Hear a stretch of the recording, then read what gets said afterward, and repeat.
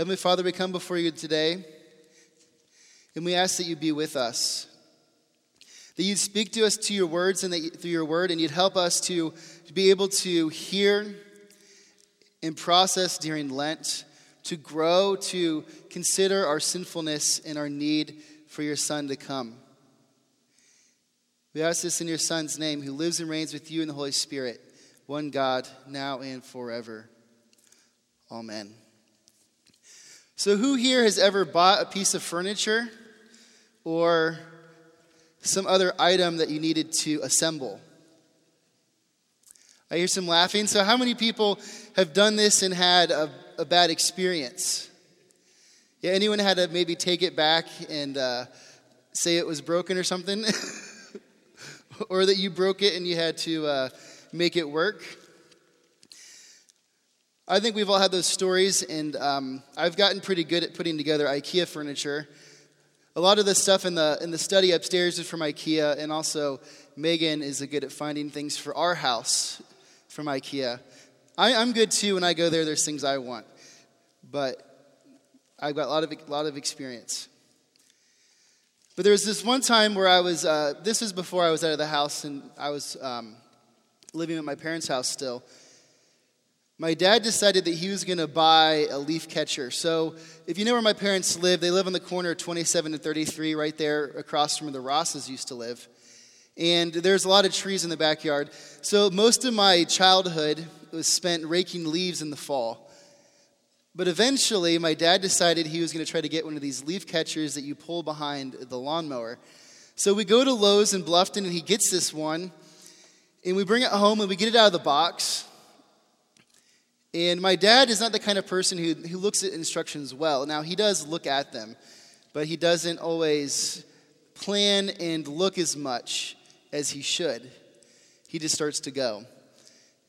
And before too long, he realizes that the parts that came in the box are not the parts in the instructions. And he's getting very frustrated. But the way my dad is he just pushes through and he makes things work. Sometimes that means that things break. But he gets this leaf catcher together, and he's frustrated. And then at the very end, I don't know exactly when, but he all of a sudden realizes there's another piece of paper in the box.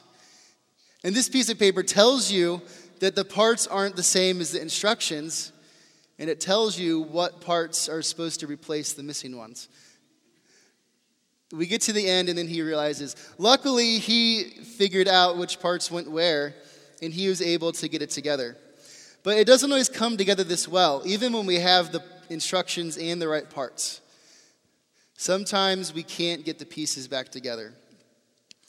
And sometimes that's maybe how life can feel too. It can feel like we can't get the pieces back together. And this is the experience that I think Abram had in our reading from today, from Genesis. So if you want to open up to Genesis chapter 15, verses 1 through 18, we are going to look at that together in the Pew Bible. Now, I encourage you, if you don't have your Bible, to look in the Pew Bible, page 11. Follow along as we look at this passage. Genesis 15, verses 1 through 8. Abram is going to hear a story, or he's going to hear something from God, and he can't quite make the pieces fit. So this is how he starts. This starts in verse 1. After this, the word of the Lord came to Abram in a vision. So if we're good readers of the Bible, and we pick up at chapter 15, and we haven't read anything before it, and it says, after this, we have to look at what came before it to know why it says after this. What does this refer to? So if we were to go back and meander and mose, whatever word you want to use, muse, I don't know. I don't use those words, so I don't know which ones are correct. Through the beginning of Genesis, you'll see that Abram, as he's formally known, first comes in chapter 11, verses 27, and then we get to chapter 12, and it says, if you have a heading, it says the call of Abram. And Abram in this section is called by God to move, and he said, I'm going to make you a great nation. I'll make your name great, and you will bless all peoples through. I will bless all peoples through you. So Abram decides to move when God calls him. And he goes, and then eventually God says, this is a land I'm going to give to you, your descendants. But there's a problem with with the land. He's there and there's a famine, so he has to go down to Egypt. And when he's in Egypt, he decides to not trust God to protect him. And instead, he lies about who his wife is. And he almost gets the king of Egypt killed. And the king of Egypt actually acts more nobly or more moral than Abram. Abram is not a good character in that story, but the king of Egypt is. But God is faithful and brings him out of Egypt back into the land he's promised. And then Abram and his nephew Lot get into an argument. So they decide to split up and they each choose land. And again, when Abram learns about his land, God says, this is a land I'm going to give to your offspring. And then chapter 14 is the most bizarre chapter in all of Genesis. And I say that from the sense that scholars have no idea what's going on with that chapter.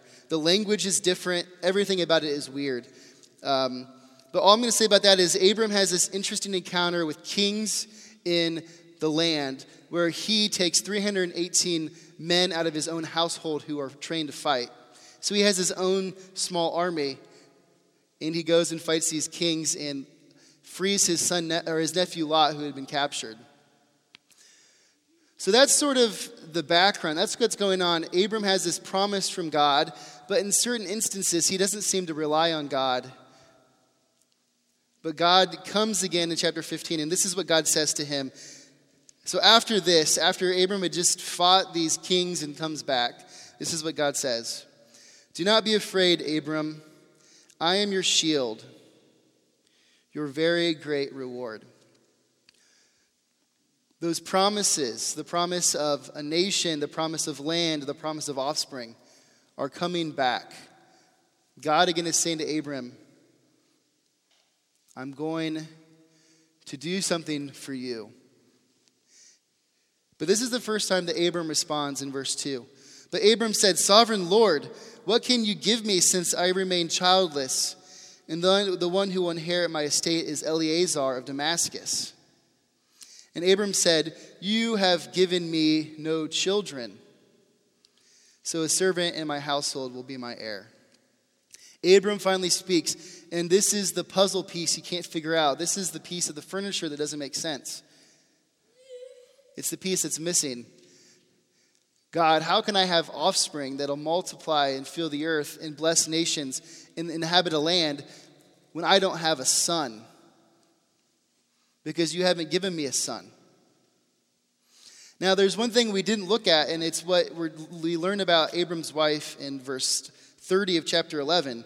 This is what it says about Abram's wife. Now, Sarai was childless because she was not able to conceive. So there is one glaring problem in all of this promise that I'm sure was in Abram's mind that he wasn't thinking about or wasn't vocalizing. How can I have offspring when I don't have a single son to carry on my name? How can I pass this land on?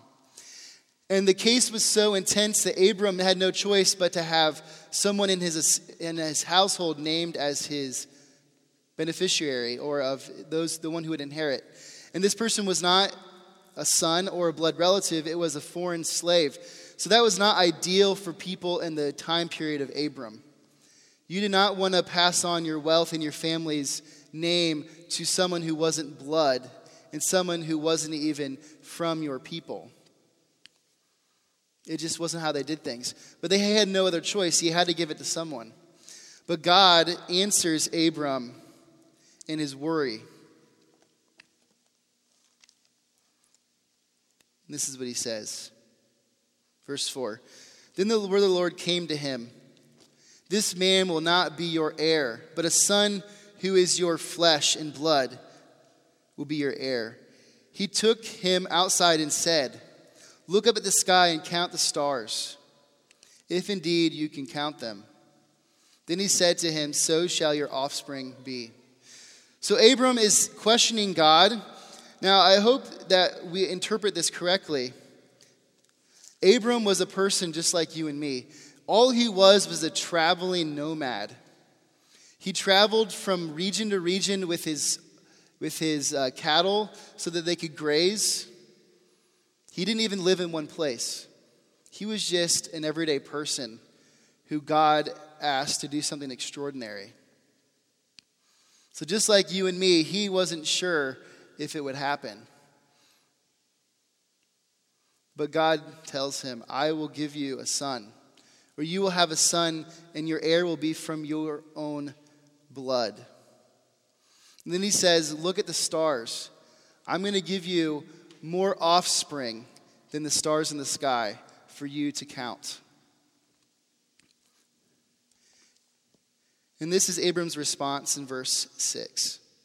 Abram believed the Lord, and he credited it to him as righteousness. So Abram believed. And because he believed,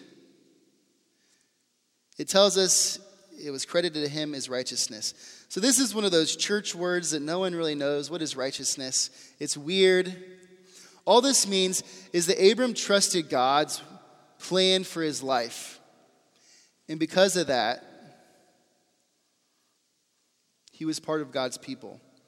He was God's chosen person, and he was faithful. And because he was faithful, God was going to use him. This is what God wants from us. He wants us to trust his plan for the world. He wants us to trust what he tells us about who we are. We need not look further to know who we are as humans and what it's supposed to look like to be humans, to live together, than to look to God.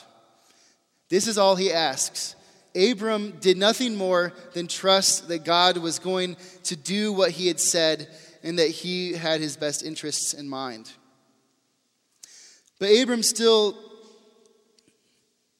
is uncomfortable about something. Continuing to verse 7, he also said to him, this is God speaking to Abram, I am the Lord who brought you out of Ur of the Chaldeans to give you this land to take possession of it. But Abram said, Sovereign Lord, how can I know that I will gain possession of it? So Abram is still uncertain about the land. How, God, can I know that you're going to give me this land for my offspring? I can get behind offspring, but what about the land? And this is how God answers. Verse 9. So the Lord said to him, bring me a heifer and a goat and a ram, each 3 years old, along with a dove and a young pigeon.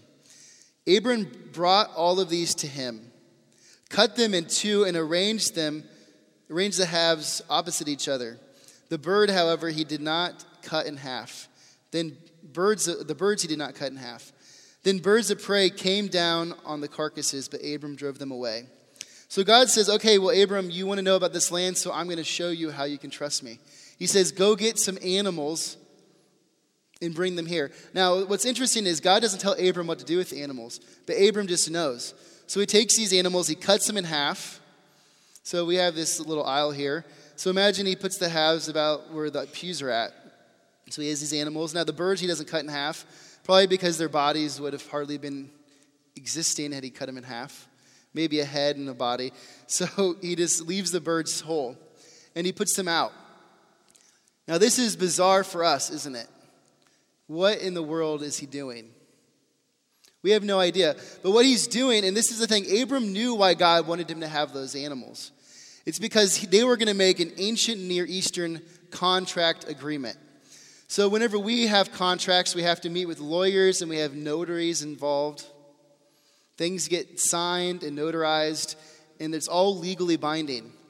Well, in the ancient Near East, which is simply the time period whenever the Old Testament, the oldest stories in the Old Testament take place, they didn't have lawyers. They had animal halves.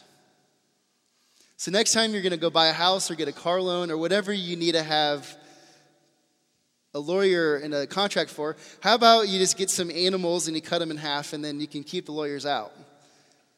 All right, that would be good maybe. I don't know. But Abram knew what was going on. But he's waiting quite a while because there's enough time for these birds of prey to come, and Abram doesn't know what's going to happen. But this is what happens in verse 12. As the sun was setting, Abram fell into deep sleep, and a thick and dreadful darkness came over him. Then the Lord said to him, "Know for certain that for 400 years your descendants will be strangers in a country not their own, and that they will be enslaved and mistreated there. But I will punish the nation they serve as slaves, and afterward they will come out with great possessions. You, however, will go to your ancestors in peace and be buried at a good old age. In the fourth generation your descendants will come back here, for the sin of the Amorites has not yet reached its full measure." So God has Abram fall into this sleep, and then he gives him the contract. He says, this is how you know you're going to get the land. Your ancestors are going to spend 400 years in a foreign land as slaves. But eventually I'm going to hear their cries and bring them out of this slavery back to the land, and I will give it to them. God's telling Abram, I'm going to take care of your offspring. They will be here. And then this is what happens next. Verse 17. When the sun had set and darkness had fallen, a smoking fire pot and a blazing torch appear and passed between the pieces. All right, so we don't know exactly what this fire pot or the torch represent. The fire pot could have been a representation of how sacrifices were cooked. Excuse me. How sacrifices were prepared. And the torch could have represented military might, or it could have been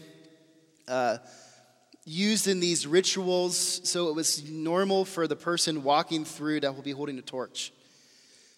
But what we do know is that this fire pot and torch appear and pass between the animals. Our animals are here, and it's going between them. And we know that that torch and fire pot represent God passing between the animals.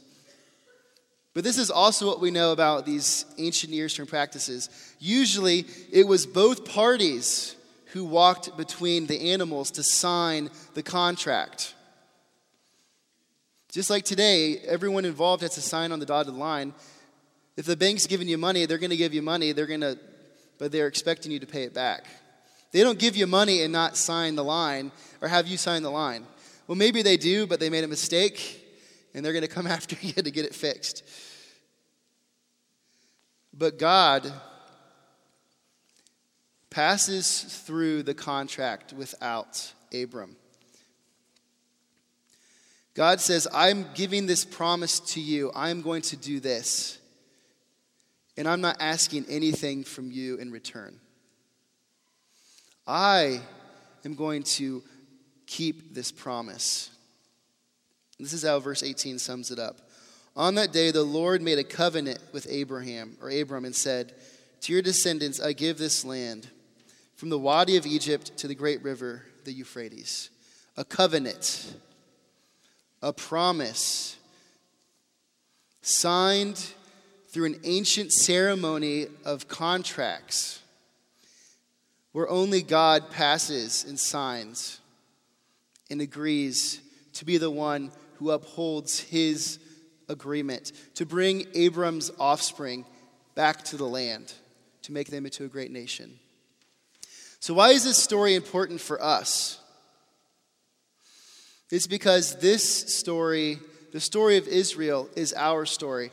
Now, Lent is the time where we reflect upon our need. We reflect upon our sinfulness. We reflect upon the story of God and what God has done for us. And the story begins here. Because our faith is built on a promise. Our faith is built on a promise given to Abram thousands of years ago. A promise that God would bless all nations through Abram and his offspring. And that is when Jesus comes and fulfills that promise. Our faith is built on a promise. A promise to Abram, a herdsman who was a nobody, wandering around the ancient Near Eastern desert in Israel, wondering if he'd ever have a son. And God says, I will do this and so much more. Our faith is built on a promise.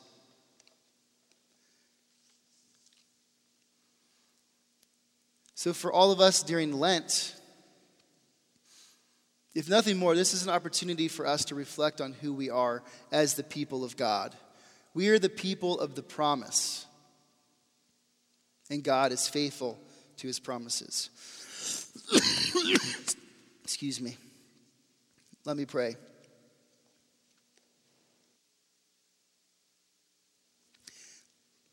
Heavenly Father, we come before you. We thank you that we are people of the promise. May we learn to trust your promise and know that you'll be faithful to us. May we see that you have been the one to pass through and sign the contract. And all that you ask of us is faithfulness and trust that you will fulfill the promise that you've made. May we come to see that your Son, who came to die and be resurrected, is a fulfillment of that promise. And while we reflect upon all that you've done for us and our need for your Son's arrival during Lent this year, may you be with us. We ask this all in your Son's name, who lives and reigns with you in the Holy Spirit, one God, now and forever. Amen.